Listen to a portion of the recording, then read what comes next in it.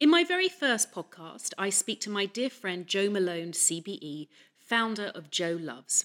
In this chat, we'll discuss the challenges of starting a new business a second time, overcoming personal challenges, looking after your team, and always looking for the next challenge.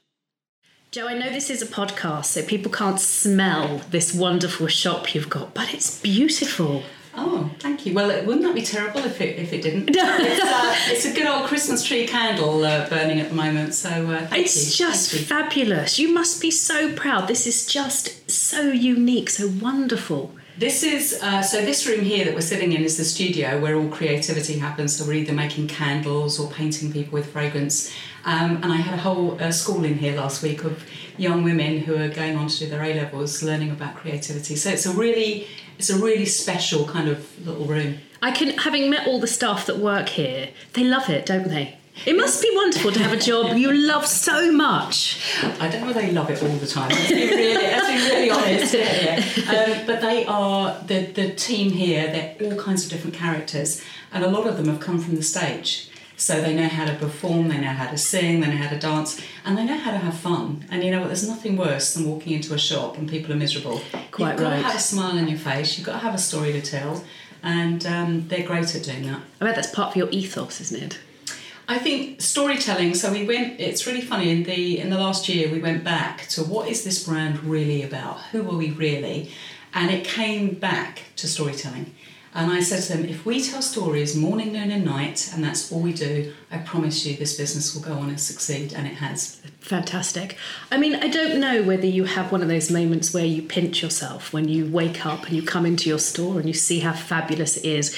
Did you visualise this for yourself when you were starting out? Because you started out as a facialist, right? Yes. Yeah, I started out as a facialist, and all through my life, my sort of school life, I was told that I'd never make anything of my life because I'm severely dyslexic. And you know something you can never believe, that's such a lesson in life, never be defined by other people's opinions of you. I mean, you and I have both proved that. Absolutely. But yes, it takes resilience, that though, doesn't it? And a bit of sort of inner confidence. I think as you get older, I mean, I couldn't care less now. I can't care less that I can't fill out a form, but I can create a fragrance that changes the world. Yeah. So what life takes away with one hand, it will often give you back with another.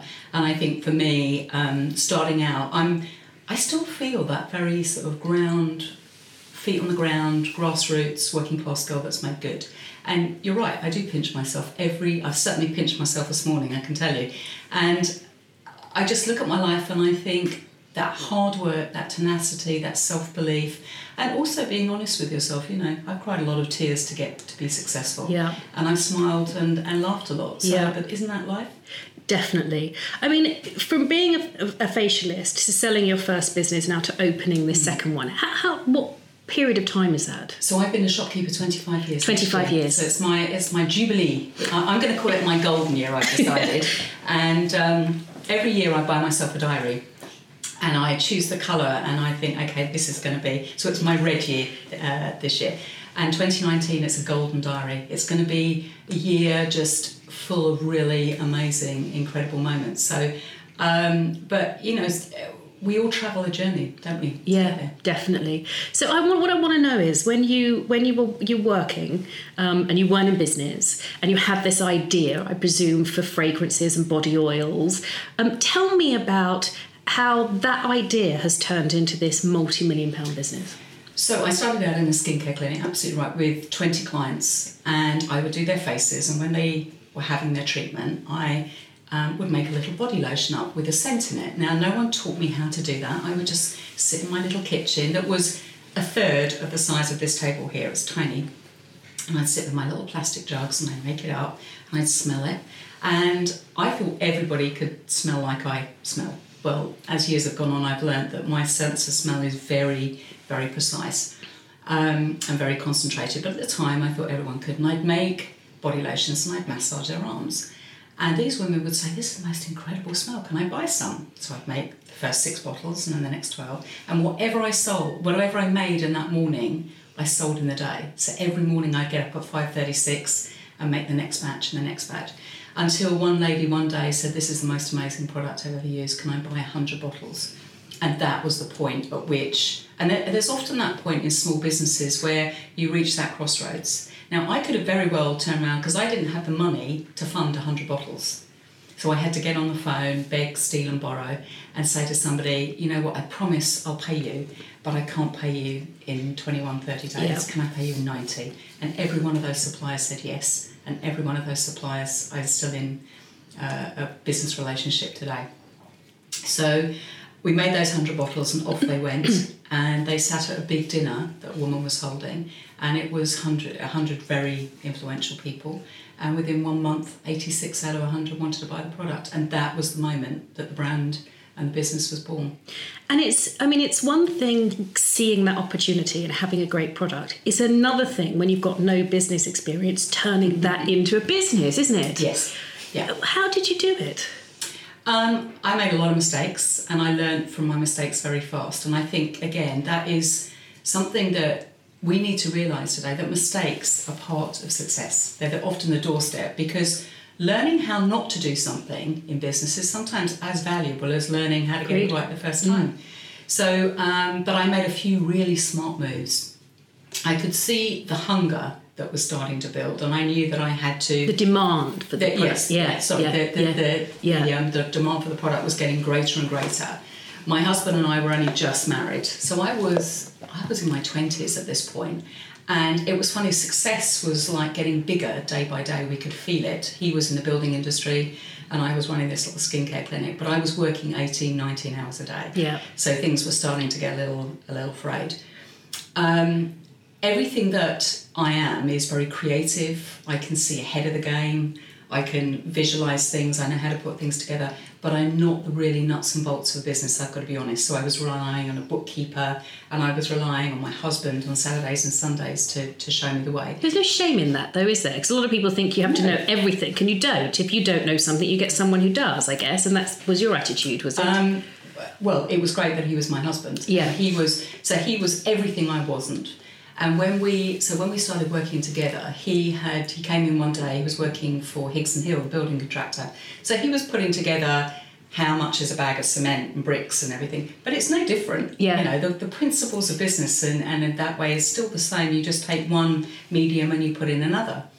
And he came in one day and I was making thousands of bottles of... I mean, when I say thousands, they were all lined up in Chinese, little white paper Chinese takeaway bags down the hall, ready to be picked up. At home you were making these? This was all at home. There was no health and safety. There was no labelling. I was making them, sitting on the typewriter, typing the label, sticking them on. And those were the days. Karen, I long to go back to those days. I don't disagree. So precious. But anyway, he walked in and he said, "Oh my God, I can't stand this anymore. It's 9:00 at night." He bought in a pizza to eat. He sat down to eat his pizza and it was all covered in fragrance where I dropped something on. And he then went to make a cup of coffee and all the bubbles came up over the top of the mug. And he went, "If we don't change our life, I can't stay married to you." I mean, it was that real crux moment. He said, "That's it, I'm going to go and have a bath and we'll talk later." And all I could think about was, oh my God, I've just emptied 100 bags of seashells into the bath. And I'm scenting them. And I heard him scream as he got in there. It was that really awful moment. So we decided that we were two young kids. We had no children at the time. We had a very small mortgage. And we decided that he would quit his job and we would give it 1 year and see where we could go from there with the business. And it was the best decision I think he and I made. And within a year we had a shop. And we opened Little Wharton Street, and we learned shopkeeping. We didn't know anything about shopkeeping, and that's another lesson. Yeah. You don't have to know it all. Agreed. You just get in there and you get on with it. Yeah, and a lot of it's quite common sense, isn't it? The tissue. It is. Yeah. Yeah, a lot of it is quite a lot of common sense and a real desire. But I just want to go back a second. Let's get you your tissue. Oh, there'll be a napkin from back there. Is that a little red napkin? No. Sorry. I want to get one. It's because I've been running along the street. And it's fine on the podcast. Tissue just paper. In case you get that picture of my ribbon. nose. That's you wouldn't do that. Is this your first one? Yes. Oh. I love doing podcasts. Yeah. So thank you so much, Lou. Right. There we go. Okay. And now know what the sign language is though now. I thought you said got that lipstick on. So at school, with your dyslexic and being told you weren't going to achieve anything, what was it? Something in your upbringing? Something that made you believe in yourself? It's so funny you asked me that question, because I'm at a point at the moment where I'm looking at this for the next generation, and so I've gone back to what those emotions were like when I was a young child. I came from a very working class background, lived on a council estate, Bexley Heath. My dad was a very brilliant creative man. He was an artist, he was a member of the Magic Circle, magician, but he was also a huge gambler. So there was this very eclectic. And my mum worked for Revlon and then went on to work in the skincare industry, but they were both very creative parents. And because we came from a background where everyone had to roll up their sleeves, I was taught to build. So I knew how to build something. I knew how to create it, package it, sell it.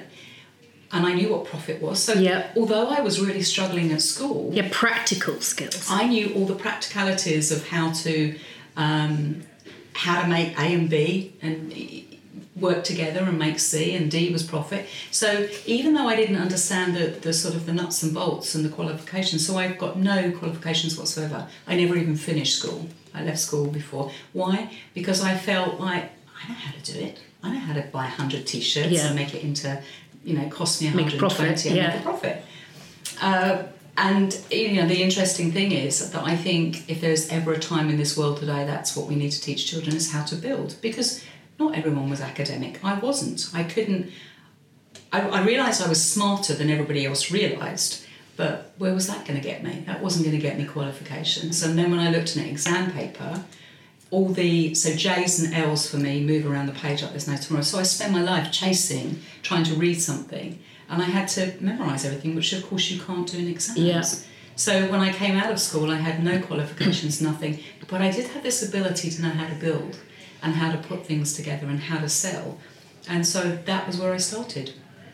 I mean, it's an incredible journey, really, when you think about it, with your self-drive. You've taken all the positive things in your life, your creativity, your understanding of a profit, and you've used that to the forefront of your mind, as opposed to focusing on the things you can't do. I think that's a really important lesson, don't you think? I think we're living in a time right at this moment that I feel, listen, I love creating fragrance and I love building business. But I love the fact of equipping the next generation. It's one of those real passions. This is your passion now. This is something that I feel more passionately than I think I have ever in my life about anything.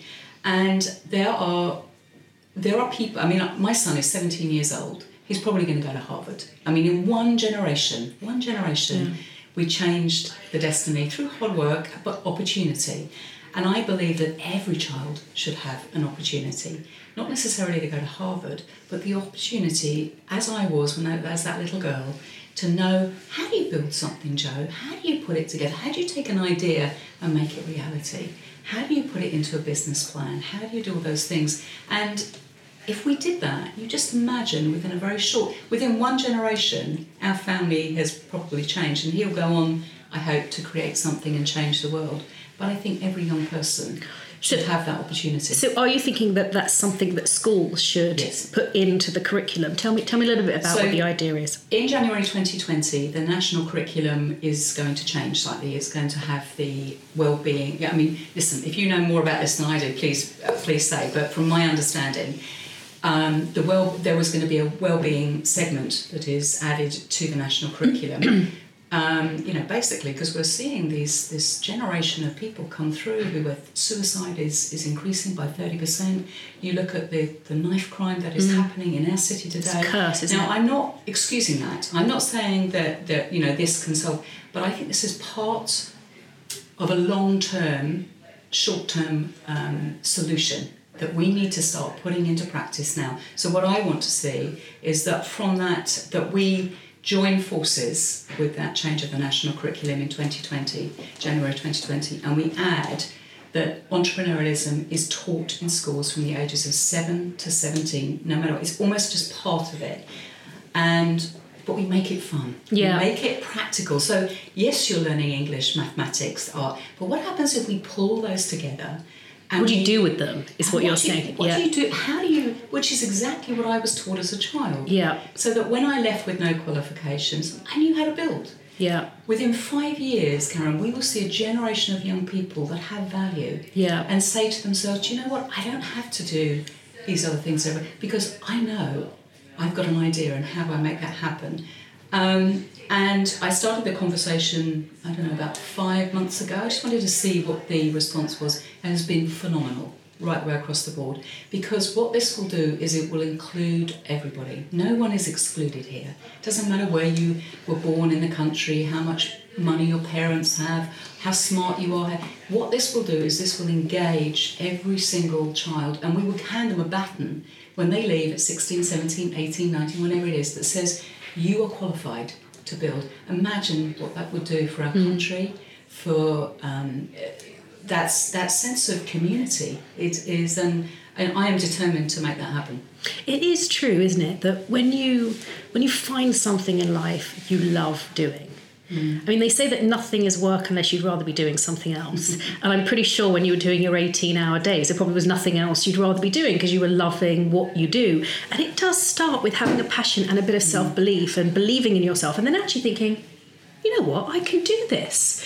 And that starts to build that confidence and give people that view to be, as you say, the one thing both you and I really want is the next generation of women coming through that are changing perceptions, that are being financially independent, that are fulfilling the careers that they want and so deserve. And in turn, they'll be happy.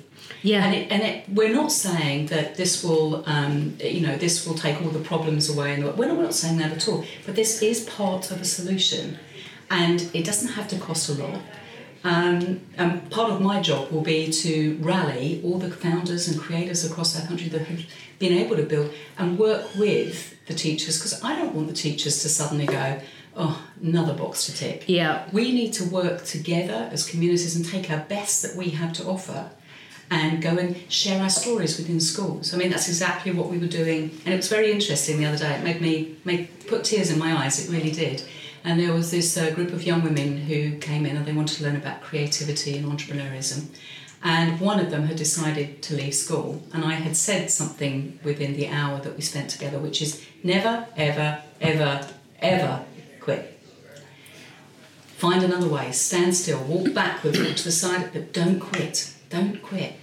And she walked out of here and she said to her headmistress, I've decided I'm going to stay on. And I thought, if I can affect... that sent shivers down my spine. I walked in here, had tears in my eyes, and I thought, if I can change the life of one child in 10 across this country with this initiative, working together, imagine the lives that would be changed and fulfilled and their destinies, because we have the right to dream big. Yeah. And I think when you hear other people's stories of success, you must find that when you share your story. Yeah. But it is a lot about resilience and hard work and being driven, and also that attitude of, well, if you don't try something, you'll never know, and you can't be afraid of the failure, and you don't really know what you're capable of until you really push yourself. One of the things I'm really interested in knowing is when you talk about this never quit, there must have been times when it's been quite difficult for you. Yeah. Can you remember any time when it's been difficult and what you did to overcome those difficulties? So I would say one thing, never quit on a bad day. Because you never quit on a good day, do you? No, that's very true. And that's not to say... And quitting is how you interpret walking away from something. So building this second brand, Jo Loves, has been the hardest thing I have ever done. I thought it was going to be I want to come on to why you did it, but let's hear the story first. So building the first brand, I didn't know any different. Yeah. So I just jumped off the edge of that mountain and, there were a few little bumps along the road. It was a different time. I was much younger. And there was no one else in the marketplace doing what I was doing. Now, 20 years on, 25 years on, everybody, we paved the way. There's a lot of entrepreneurs, people like Marcia Kilgore, myself. All emulating what you've done. Yeah. I mean, all of these amazing women paved the way for the future for another generation to build. So, it's a different time. Building the second brand, I thought it was going to be so much easier. No one knew I'd left the first brand in the first place. So there I was with Cream and Black Box, Jo Malone, London, over there. Jo Loves, at that time was a red box, and I was Jo Malone, and no, I didn't create there, but yes, I did. And it was like, it was every single day was agony, and every single day I had that sense of regret. Regret that you did it. Yeah, every single day for about 2 years. But by that point, I was too deep into it to just, if I'd left, I would have lost a lot of money. Yeah. And what else was I going to do? I was too old and selling my ways to move into another career, I felt. And I was too young to sit there and do nothing. Yeah. So I was caught in that sort of, that happens to a lot of women and men, where they come to that point. And so I decided that the best thing was either to stand still and wait for the moment to pass, step back if I had to, but I had to keep on walking towards building a global brand, and that's what I did. So I took one step, continued to tell the story, and sometimes I would be the only person in the room that believed it as well. That was hard, but I get to the end of each day and think, okay, and I know so many SMEs this will really sort of make them feel, God, she really does know what it's like. And you think, one more day. Yeah. I'll give it one more day. And then you get to the end of the week, then you get to the end of the month. Now when I look back, I think if I had quit, I would have robbed myself of an adventure that I would never have had.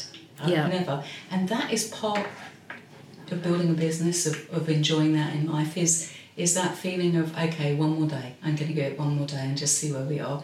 And there are going to be people who say, but Jo, sometimes, you do have to lay something down. You do. But you don't have to quit on everything that you've learnt. Yeah. And it might be that running your own business or doing the things for yourself is not for you, but you can take what you've learnt and that gift and say to yourself, I'm going to go and help somebody else build. So nothing is wasted in our lives. Nothing that we do and failure, we can take it, harness it, and move in another direction. But you never walk away from everything. And when you had those dark moments where you thought, what am I doing this for? Do I need this? Is this going to work? Was it your inner voice that told you to keep going, or did other people tell you to keep going? I think it's who I am. I do. I mean, I have been told so many times in life that I shouldn't be where I am. I was told when I was diagnosed with cancer. I find that you shouldn't be where people telling you shouldn't be where you are. I find that really upsets me. Does it? Yeah. Because you're a phenomenon. The things you've done are incredible. Well, I didn't listen to them. No, I know. But how awful to be continually told, oh, you won't amount to much, this won't work, don't do that. People, that's an entrepreneur, isn't it? You find a gap in the market, you can sell what your service is, and you don't listen to those well-meaning people that say, oh, it's too risky, oh, don't try to do it, and you're prepared to learn on the job. I think that's sort of what you're saying, isn't it? There are always people in life that want to pull you down. There will always be people that don't agree with you. You can either live your life believing them, or you can accept that they have their opinion and move on. But it's really funny, is those are always the people that want to shake your hand first. So you've got a glass of champagne in your hand and you're sitting there and can I have a photo? That's just part of life. And what do you do? Just ignore them, put them out of your... They're just not in your bubble, are they? Not in your space? A lot of the time I don't want to remove them from my life so that it's unreal, because sometimes listening to those people, you can, wander off and do things that perhaps are not smart. But so I will listen, but the majority of the time I kind of move away. I kind of focus my life on the people that I like to be around, and the counsel that I listen to often are those people that will love me. Yeah. But I have had, really good friends sort of pull me up. Yeah. But really good friends do that, don't they? One of my really dear friends is a lady called Jane Moore. And I love Jane. Jane Moore tells me more times how positive and whatever, but every now and again she's pulled me up and said, you know what, Jo, do you need to think about this? Now, if she says it, I sit back and I think she's got a point. Yeah. Because she loves me. Yeah, she wants the best for me. Yeah. And good friends are like mothers. They only want the best for you. So when they're telling you something, it's not to upset you or put you down. It's just to help you. And sometimes, your head's down in business and you're beavering away and you're heading towards... And you make mistakes. But again, that's, I think, we're so terrified in this society to make a mistake. Or be judged. Or everyone is judging everyone at the minute. Yeah. Everybody. And let's just take a moment and realise that, that no one's perfect. We're trying to be this perfect person, we're trying to be a perfect mother, we're trying to be a perfect... It doesn't exist. No, I agree. It doesn't exist. I agree. And so we're all chasing something that we think is reality, and it's making us unhappy. Just sit back and realise, you know what, just give it your best shot. Yeah, and I think inner happiness is also important, isn't it? If you're happy with what you're doing and the choices that you're making, and, if you're a good mother... I mean, one of the things that I think is amazing through building all these brands, you've had a family, and you've obviously had to face cancer. Yeah. I mean, obviously it made it more difficult, but how did you find the resilience to come through the other side? Cancer taught me a lot. It really did. And I actually, in the last year, the lessons have come back to, not because I've been re-diagnosed, thank goodness, but the lessons I learned in that year have come back. I really had to rely on that strength again. I think I am a resilient person. I think I'm not frightened to stand, and I'm not frightened for people not to like me either. Yeah. So I think, I think that's very important in building a business. When I was diagnosed with cancer, I was in my 30s, late 30s, and I was given 9 months to live. And my son was 3. And I promise you, at that moment, when I was diagnosed, I didn't care about any of this. Yeah. I didn't care about lauder, nutmeg injection, none of it mattered. The only thing I wanted to see was my son grow up. And that I kind of focused my mind on, I will survive to get through this. But, being given this sort of... this timeline was awful, because of course when I hit over the 9 months, it's like, well, I remember that first day over that 9 months, and I thought, I'm still alive.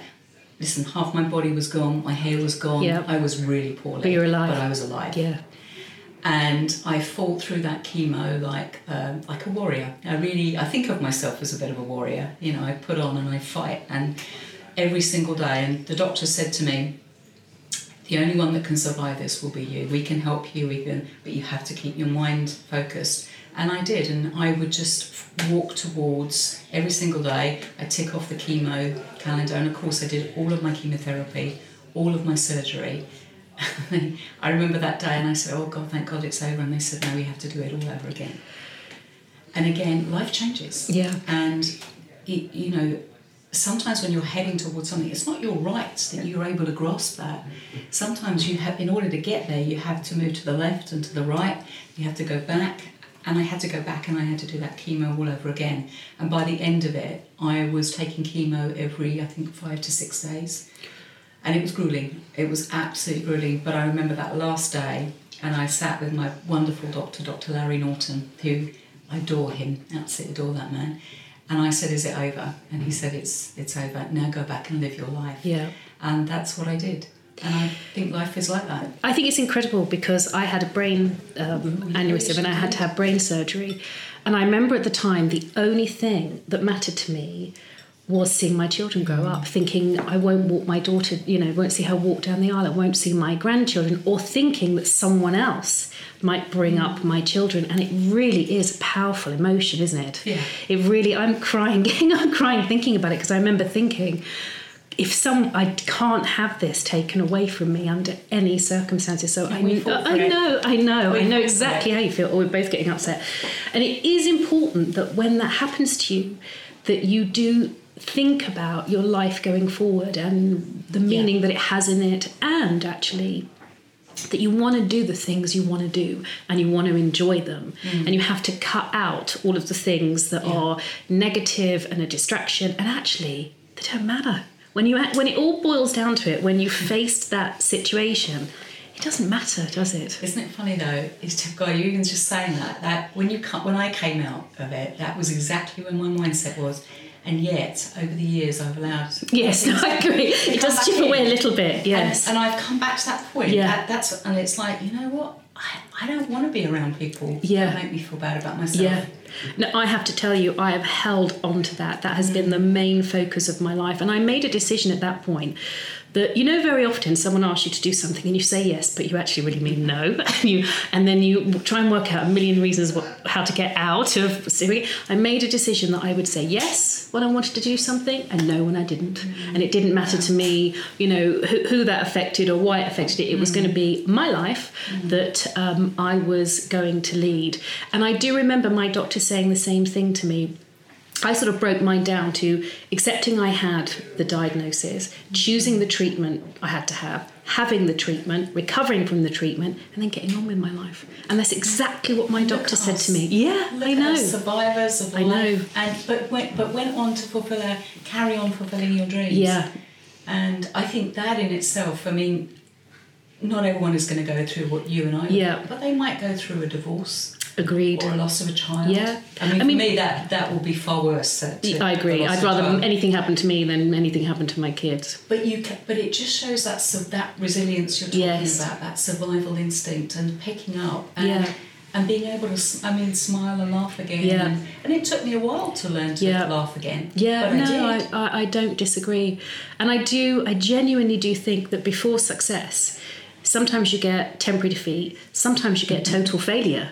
And it's actually what you do when that happens to you that sort of maps and plots your path forward. And don't you think that sometimes just being able to sort of find your backbone, stand up, grit your teeth and keep going is a really important part of success? And I do think what's important is when you get through it, you pat yourself on the back. Agreed. Because again, so many, we get through and then we're on to the next thing. Agreed. You know what? Just take a break. Yeah. That in my life, that's what I've learned more in the last 5 years. Is I spent all my life, and on to the next, and I never treasured the moment. Yeah. And I regret that a bit. That's one of my regrets. I don't have many regrets. That is one. But now I really treasure the moment. And you've got a big moment coming up, haven't you? Your CBE. Friday. It's brilliant. I got mine quite a while ago. It is the most amazing day. It is a day for real celebration, to feel really proud of yourself. I have my family there, friends. It's just incredible. Tell me about it. How did you find out? Well, I was having a really awful day at work. I was struggling with a lot of things, and I had pitched for a contract, which is nothing to do with fragrance, and because I feel like there's something else within me that is really another business. I can feel, I don't know if there's another business. It's just something else another that passion. I'm able to do. Yeah. And this would have given me the opportunity to do it, and I came in second, so I lost, and I was devastated. Yeah. And I'd worked so hard, so I went home, made myself a cup of tea, had a good old cry, about to walk the dog, and I noticed on the kitchen table there was a letter that said Downing Street, open urgently, and I thought, oh no, what do they want now? That was the first thought that came into my head. So I open it and I think, oh my God, this has come to the wrong person. And I read it again, and yes, it's definitely come to the wrong person, and how cruel is life. And then I read it and I thought, oh my God, it's not, it's me. And I had to read it again and again and again. I walked the dog, and I just couldn't believe that this had happened to me at a time where I really needed something to say, it's okay. Yeah. You're getting there. Yeah. You are getting there. You just keep one foot in front of the other. And then I couldn't, of course you can't say anything. So I told my son and my husband. Yeah. And Josh goes to me, well, if you think I'm calling you commander, you can think again. And then I went to Lancaster House just before the announcement, and that was a really magical moment. And I just feel privileged. I feel all those years ago when I got my MBE, I felt that was really for me. Yeah. I feel my CBE, now I have to really do something for my country. I feel that very strongly, and I feel this educational thing is part of that. Haven't got a hat yet, haven't got anything. I'm a bit nervous about all of that, but...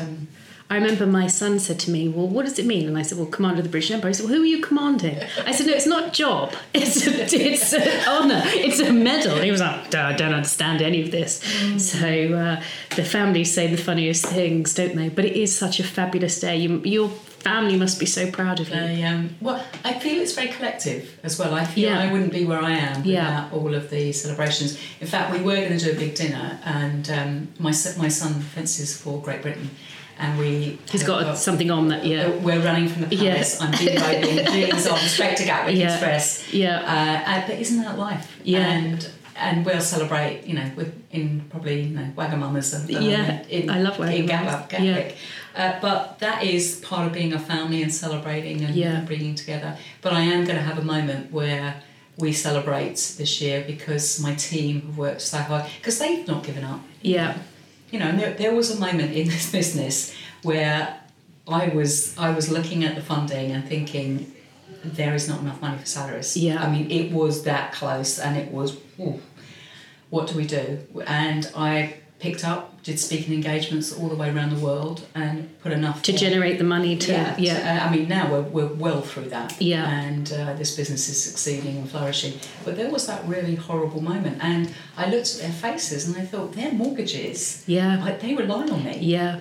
Put food on the table, keep a roof over the head. I can't. I've got to think of another way. And anyway, it's, again, eventually, and often business goes through cycles. It's like riding one of those big surfing waves, isn't it? Yes. And you come back in and you're fat enough there and you've got to pick it up and wade out again and you come again. So I think I've got to celebrate this moment in some way. 100%. We're all off to Motown for our Christmas party, which will be really fun. And I just, they're an amazing group of people. What is the one? I know I hate asking questions like this because it's not one thing. But if I'm a young woman and I'm quite creative like you, or not, and I'm thinking of setting up my own business, what's the one bit of advice you think that someone needs to know? One thing they need to focus on? I don't think it is one thing, but I think the spirit really of what we're talking about is you need passion for your product. You need passion. You find the thing that that you're really good at. Yeah. Because that's the thing that will make you happy. Don't be frightened of tough times. The resilience, embrace it, because this will they'll put business muscle on your shoulders, and every time you succeed in something or push your way through, it will never defeat you again. That's what resilience means. And I think ultimately the respect of creativity. I don't believe we own creativity. Yeah. I believe it's a relationship, and the more you invest in that currency of creativity, the more that you will see. It will never devalue, unlike other currencies in the world.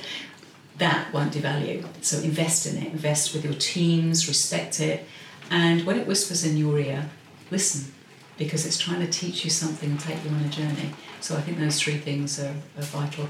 And enjoy the journey. Yeah, I don't disagree with anything you've said, which is not unusual, Jo, because you're such an inspiration to people. To me, I think I'm so proud of you, if I can, without saying, of getting your CPE and everything you've done here. I think it's amazing. It's such a pleasure. Thank you so much. Thank you.